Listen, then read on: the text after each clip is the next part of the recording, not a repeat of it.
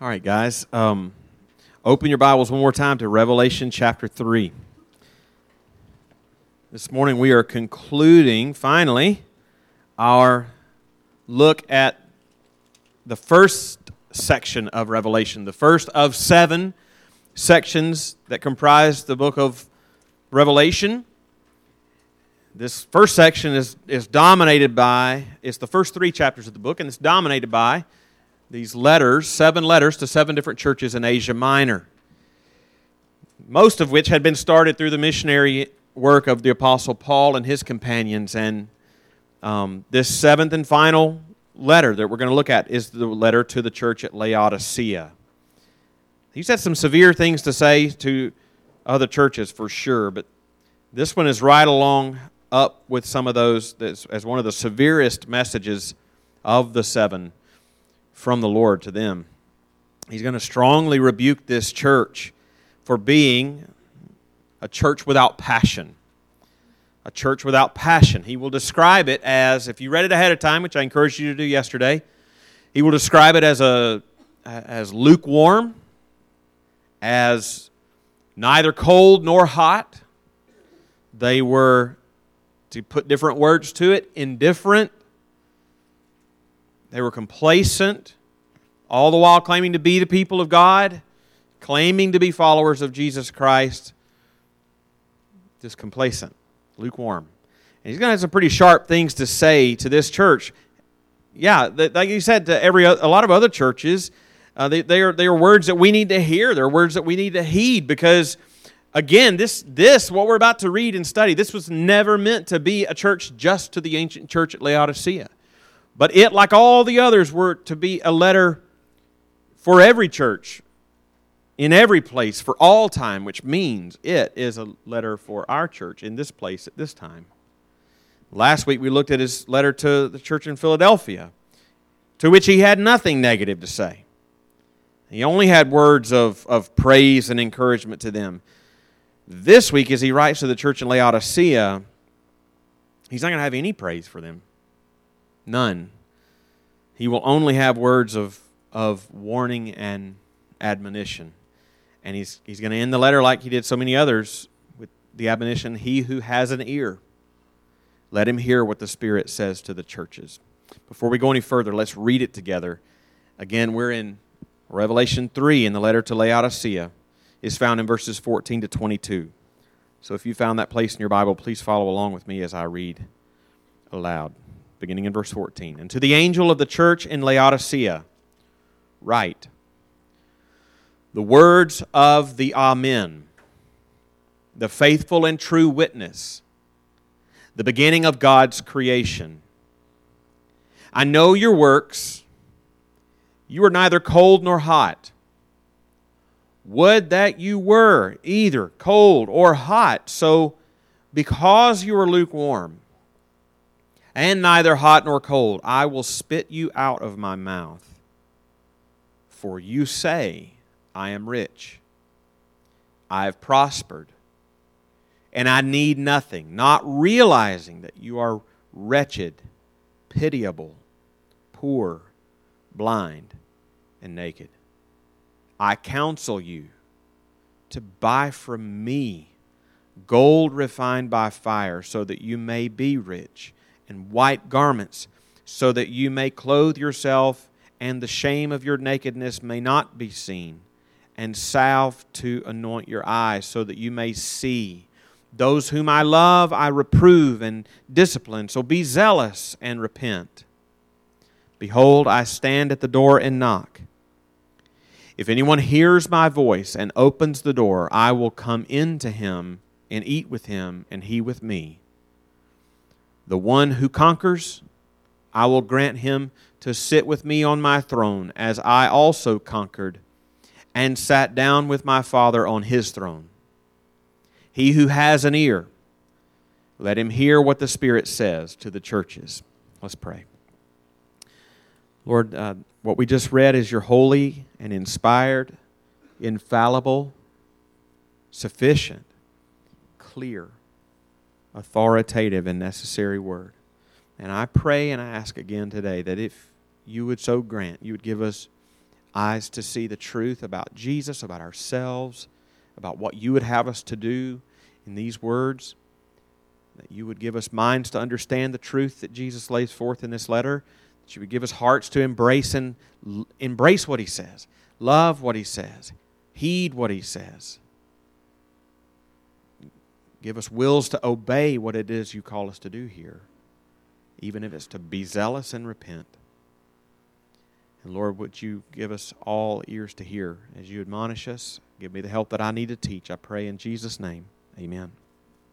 Okay, here is what I would like us to see from this letter. If you're taking notes, it's pretty straightforward. As we look more closely at it, I want us to see four things. First of all, we'll describe the crisis that they face, the crisis that Jesus makes known to them. Second of all, the cause. Why were they like that?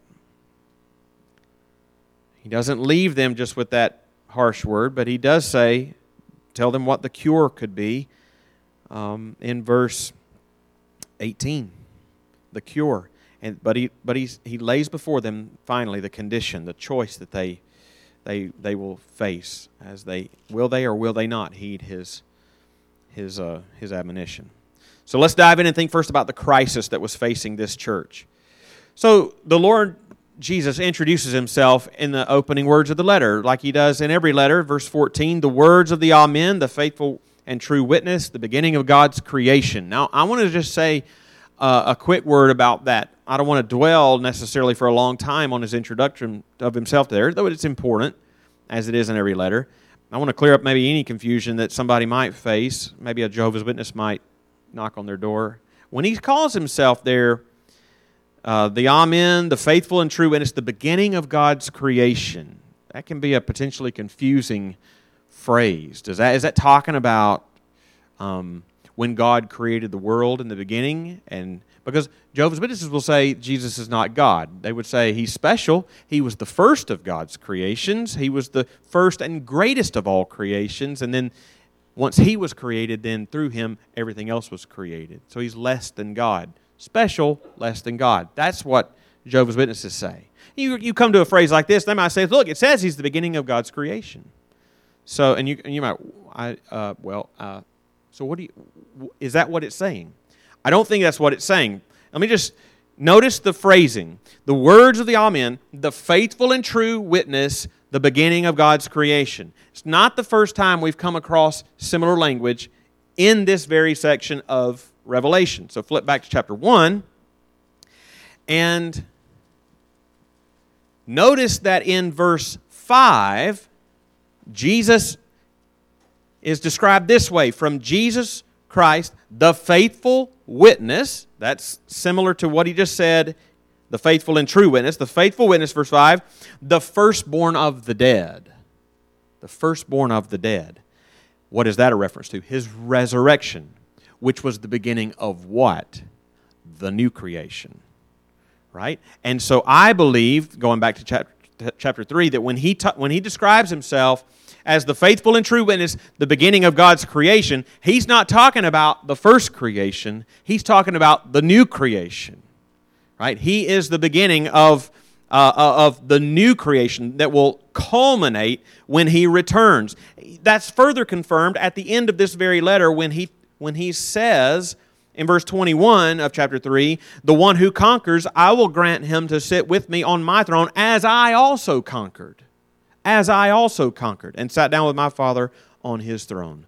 So Jesus, rather than presenting himself, as a Jehovah's Witness would say, as a special guy, but just less than God. No, he is presenting himself as God Himself, and in this exalted position of one who has conquered, has inaugurated the new creation that will culminate when He comes again. He's presenting Himself as this exalted divine figure to them in verse 14.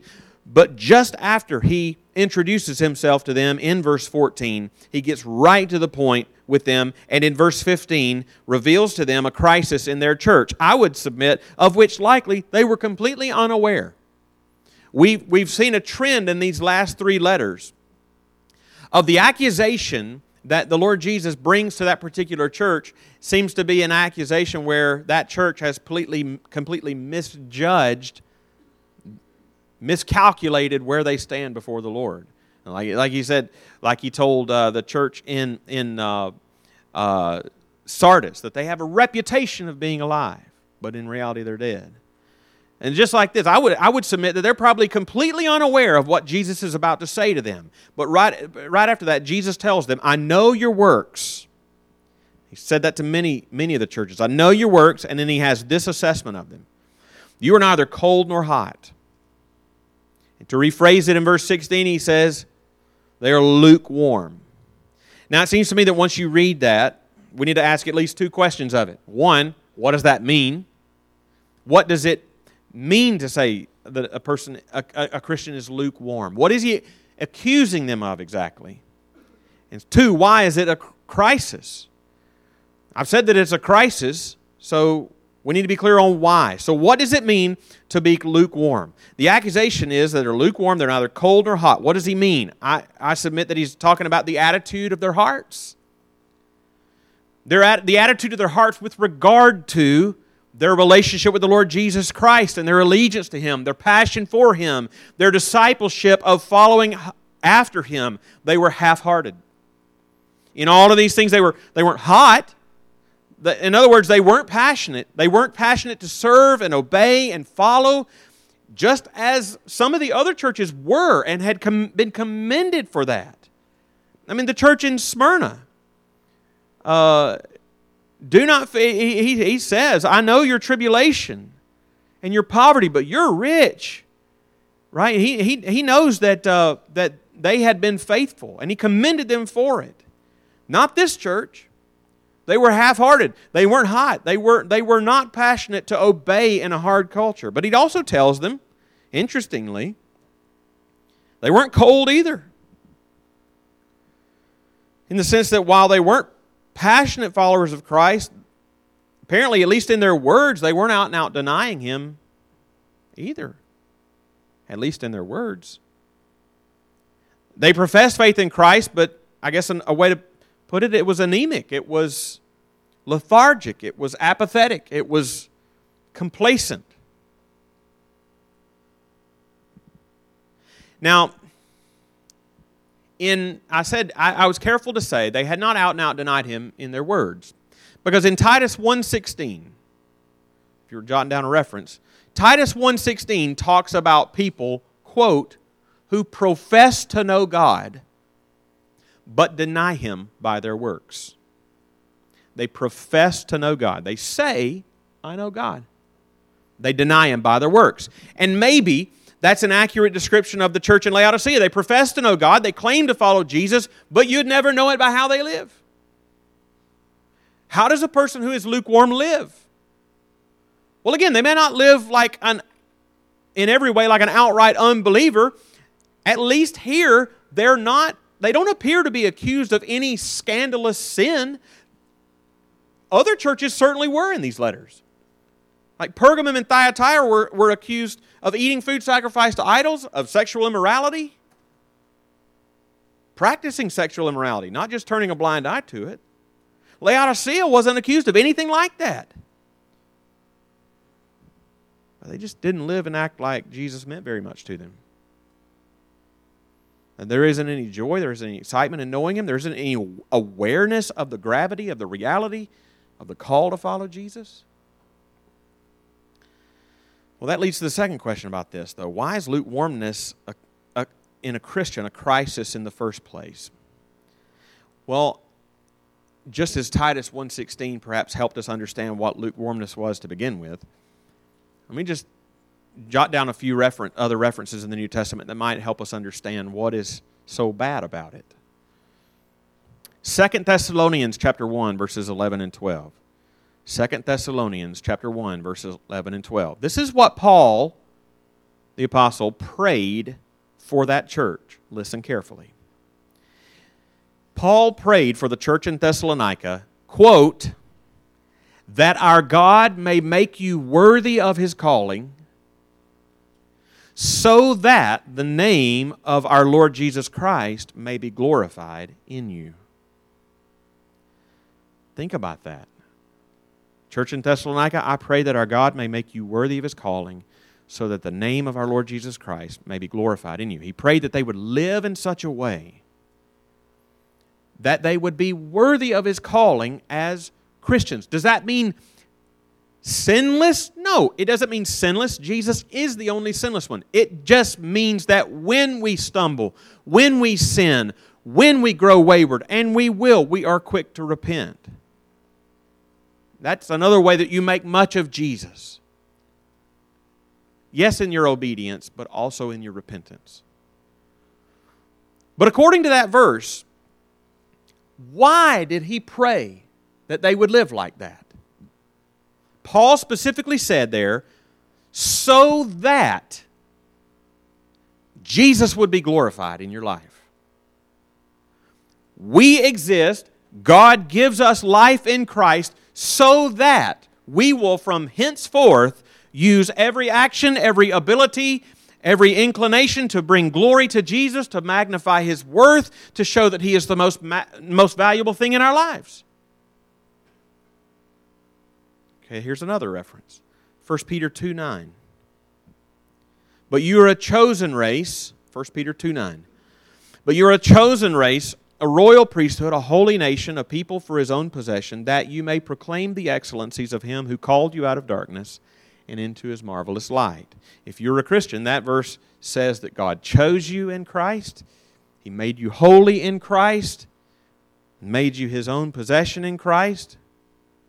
Why? Why, according to 1 Peter 2:9?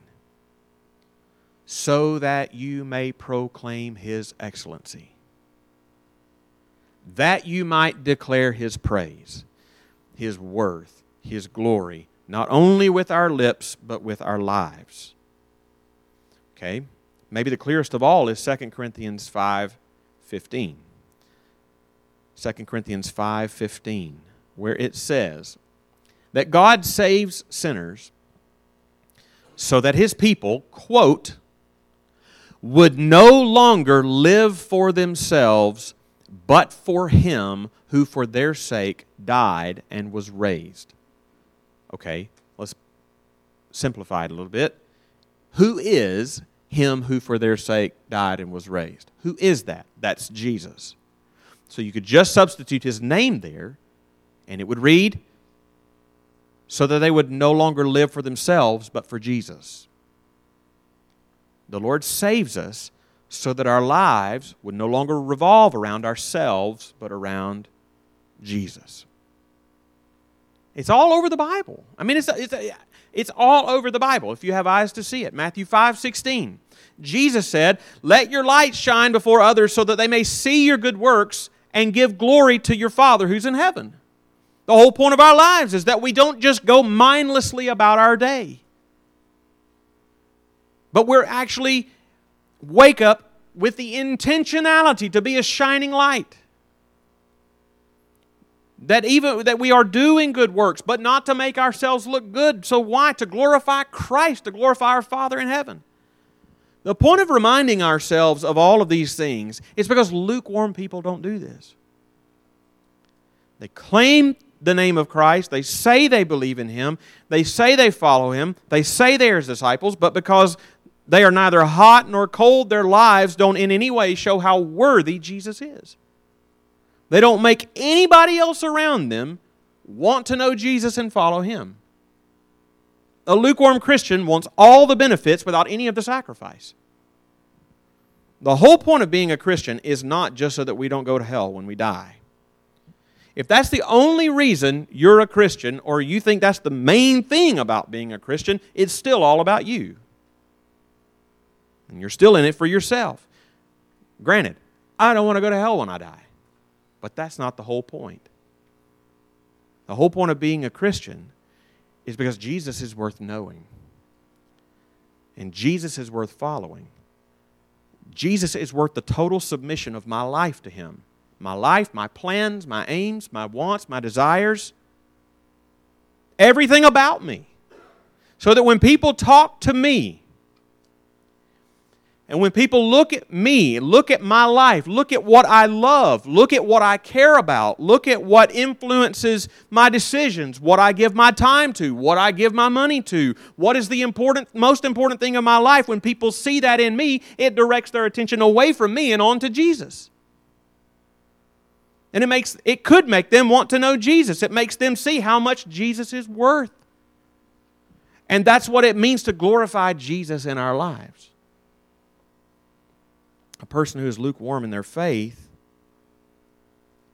and doesn't give Jesus the passion He deserves is just a Christian in name only. And a person could look easily at that person's life and think, I don't need Jesus. They do the same things I do. They want the same things I want.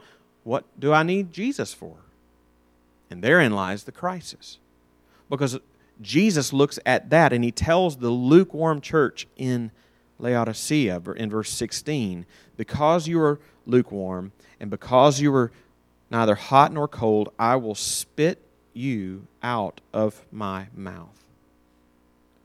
One commentator said that this is the only time in the New Testament that this particular feeling is ascribed to Jesus. This is the only time Jesus tells anyone He's disgusted or thoroughly nauseated. And when Jesus says that about you, I don't know what else you might call it. To me, that's a crisis. But what's the cause of it? What's the cause of lukewarmness? The obvious attraction of lukewarmness is that it is comfortable. Like I said earlier, it's easier to believe that you can have all the benefits without any of the sacrifice, without denying yourself, without taking up your cross daily and following Him. It's easier. It's easy to do and to have and to want all the same things that everybody around you has and doesn't want. And all the while feel like you have the assurance of heaven, the hope of eternal life. But Jesus reveals a deeper reason why people are lukewarm. He says in verse 17, for you say, I am rich, I have prospered, and I need nothing, not realizing that you're wretched, pitiable, poor, blind, and naked. Because lukewarm Christians don't seek to keep a close walk with Jesus every day, not staying in the Word, abiding in His words as His words abide in us. No prayer life in any meaningful sense. Never being mindful to bear witness to Christ in the world that we live in. It's easy to become worldly in our thinking. It's not just a churchy phrase, it's a reality. Our minds are going to be conformed to something. Is it conformed to the Word of God? Is it being conformed to the way of thinking of unbelieving people all around us? And that can happen almost imperceptibly. We're always being pulled in one way or another. And when you become that way in your thinking, you can deceive yourself and think that you're better off than you are, because you're only measuring yourself and your well-being by worldly standards. That's what they were doing. They thought they were rich. They thought they were prosperous. They thought they didn't need anything. And Jesus pulled back the curtain and let them see themselves for what they really were. And what they saw was a frightening picture. Instead of being rich in their own eyes, they were poor in the eyes of God. Instead of being prosperous in their own eyes, they were wretched and pitiable in the eyes of God. Instead of needing nothing in their own eyes, quite the contrary, they were blind and naked in the eyes of God. That's a scary deal right there. And as you sit here right now, you might feel, I'm doing good. The Lord might see something totally different. The cause is our worldly mindedness, our conformity to the world rather than to the mind of God in the Scriptures. We assess ourselves from the wrong frame of reference. We just compare ourselves with the people around us. Compared to them, we're doing fine. So what's the cure? What's the answer? Is it just what it is? What's the cure? Let's think about that quickly. The cure is found in verse 18. The Lord tells them to realize that everything they need, they find in Him. He tells them to realize that the only true richness in this world is to know Jesus. He tells them the only real confidence to know that you are okay is to know Jesus, to be covered by His blood, dressed in His righteousness, and the confidence is deepened in joy when we pursue our joy in following Him in obedience. The cure is simply genuinely to know Jesus and to love Jesus with the passion He deserves, and one flows out of the other. Lack of passion flows out of lack of knowledge. When we spend time to know Christ, and in so doing, asking His favor to know Him more, passion follows. I don't know how it doesn't. Remember the things that we emphasize so much.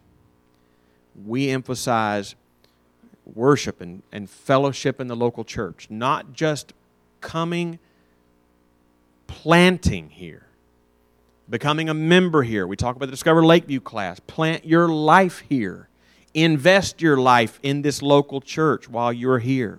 We talk about the local church. We talk about reading your Bible. We talk about memorizing Scripture. We talk about sharing the gospel. We talk about prayer. We talk about generosity. These aren't just things that Christians do.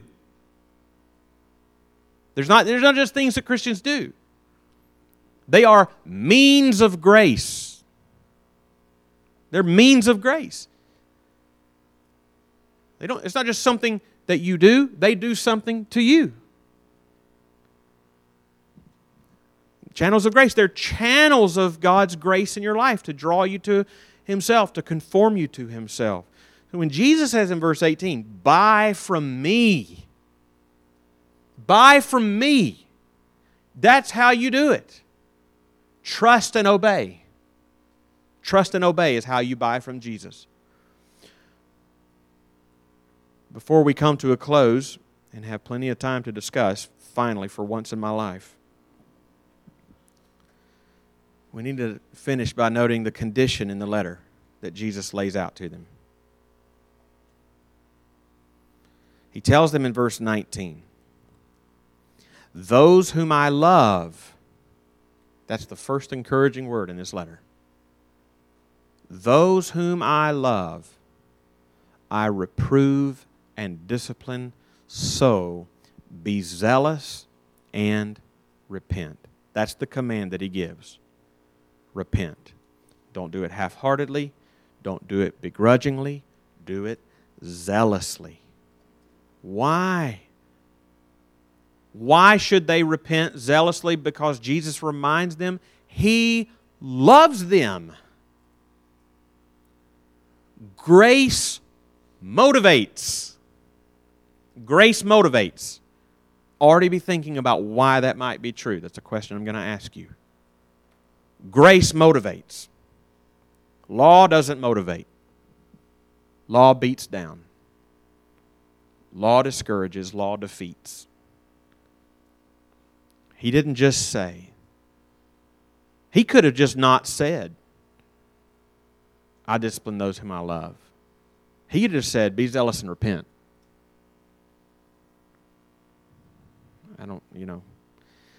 But then He lays before them a choice, a condition. He does it in verse 20. Behold, I stand at the door and knock. If anyone hears my voice and opens the door, I will come to him and eat with him, and he with me. That's a well-known verse. It's one that's often quoted in evangelistic type settings, as if the Lord Jesus is standing at the door of the sinner's heart, the unbeliever's heart, knocking and just waiting. Just waiting. Poor pitiful Jesus. Just waiting. No. When that is how we construe this verse, we completely miss the point of it. Jesus is writing this to a church. He's not writing this to unbelievers. He's writing this to professing, believing church. Leonard Ravenhill put it this way. The text, behold, I stand at the door and knock, has nothing to do with sinners and a waiting Savior. No, here is the tragic picture of the Lord standing at the door of His own Laodicean church trying to get in. Imagine it. And he goes on to say, I do not marvel so much at the patience of the Lord with stony-hearted sinners of the day. After all, would we not be patient with a man both blind and deaf?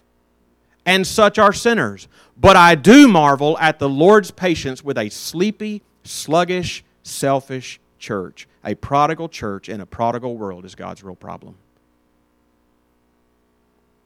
And that's not just a sobering statement for any church for whom it is true. It is shameful.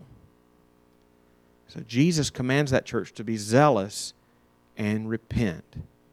And He tells them that He is standing at the door ready to bless them if they do, already with His love. Well, we've now seen letters to 7 different churches, 5 of which had serious problems. And in none of them did Jesus write them off as hopeless. In every one of them, He promised if they repented, He would bless them mightily. And the Lord would take His word to us in the church, in the letter to the church at Laodicea. He's standing and knocking at the door of our church and the door of our college ministry. And if we will humble ourselves and seek His face and walk in His ways, He will meet with us and bless us in ways that are greater than we could ask or think. For His glory and for our joy in Him, those two things go together. The question is put to us as the letter closes, though. Do we have ears to hear what the Spirit is saying to the churches? I'm going to pray, and then I'm going to tell you the 2 questions I want you to discuss as we close. Lord, thank You so much for these letters. This whole book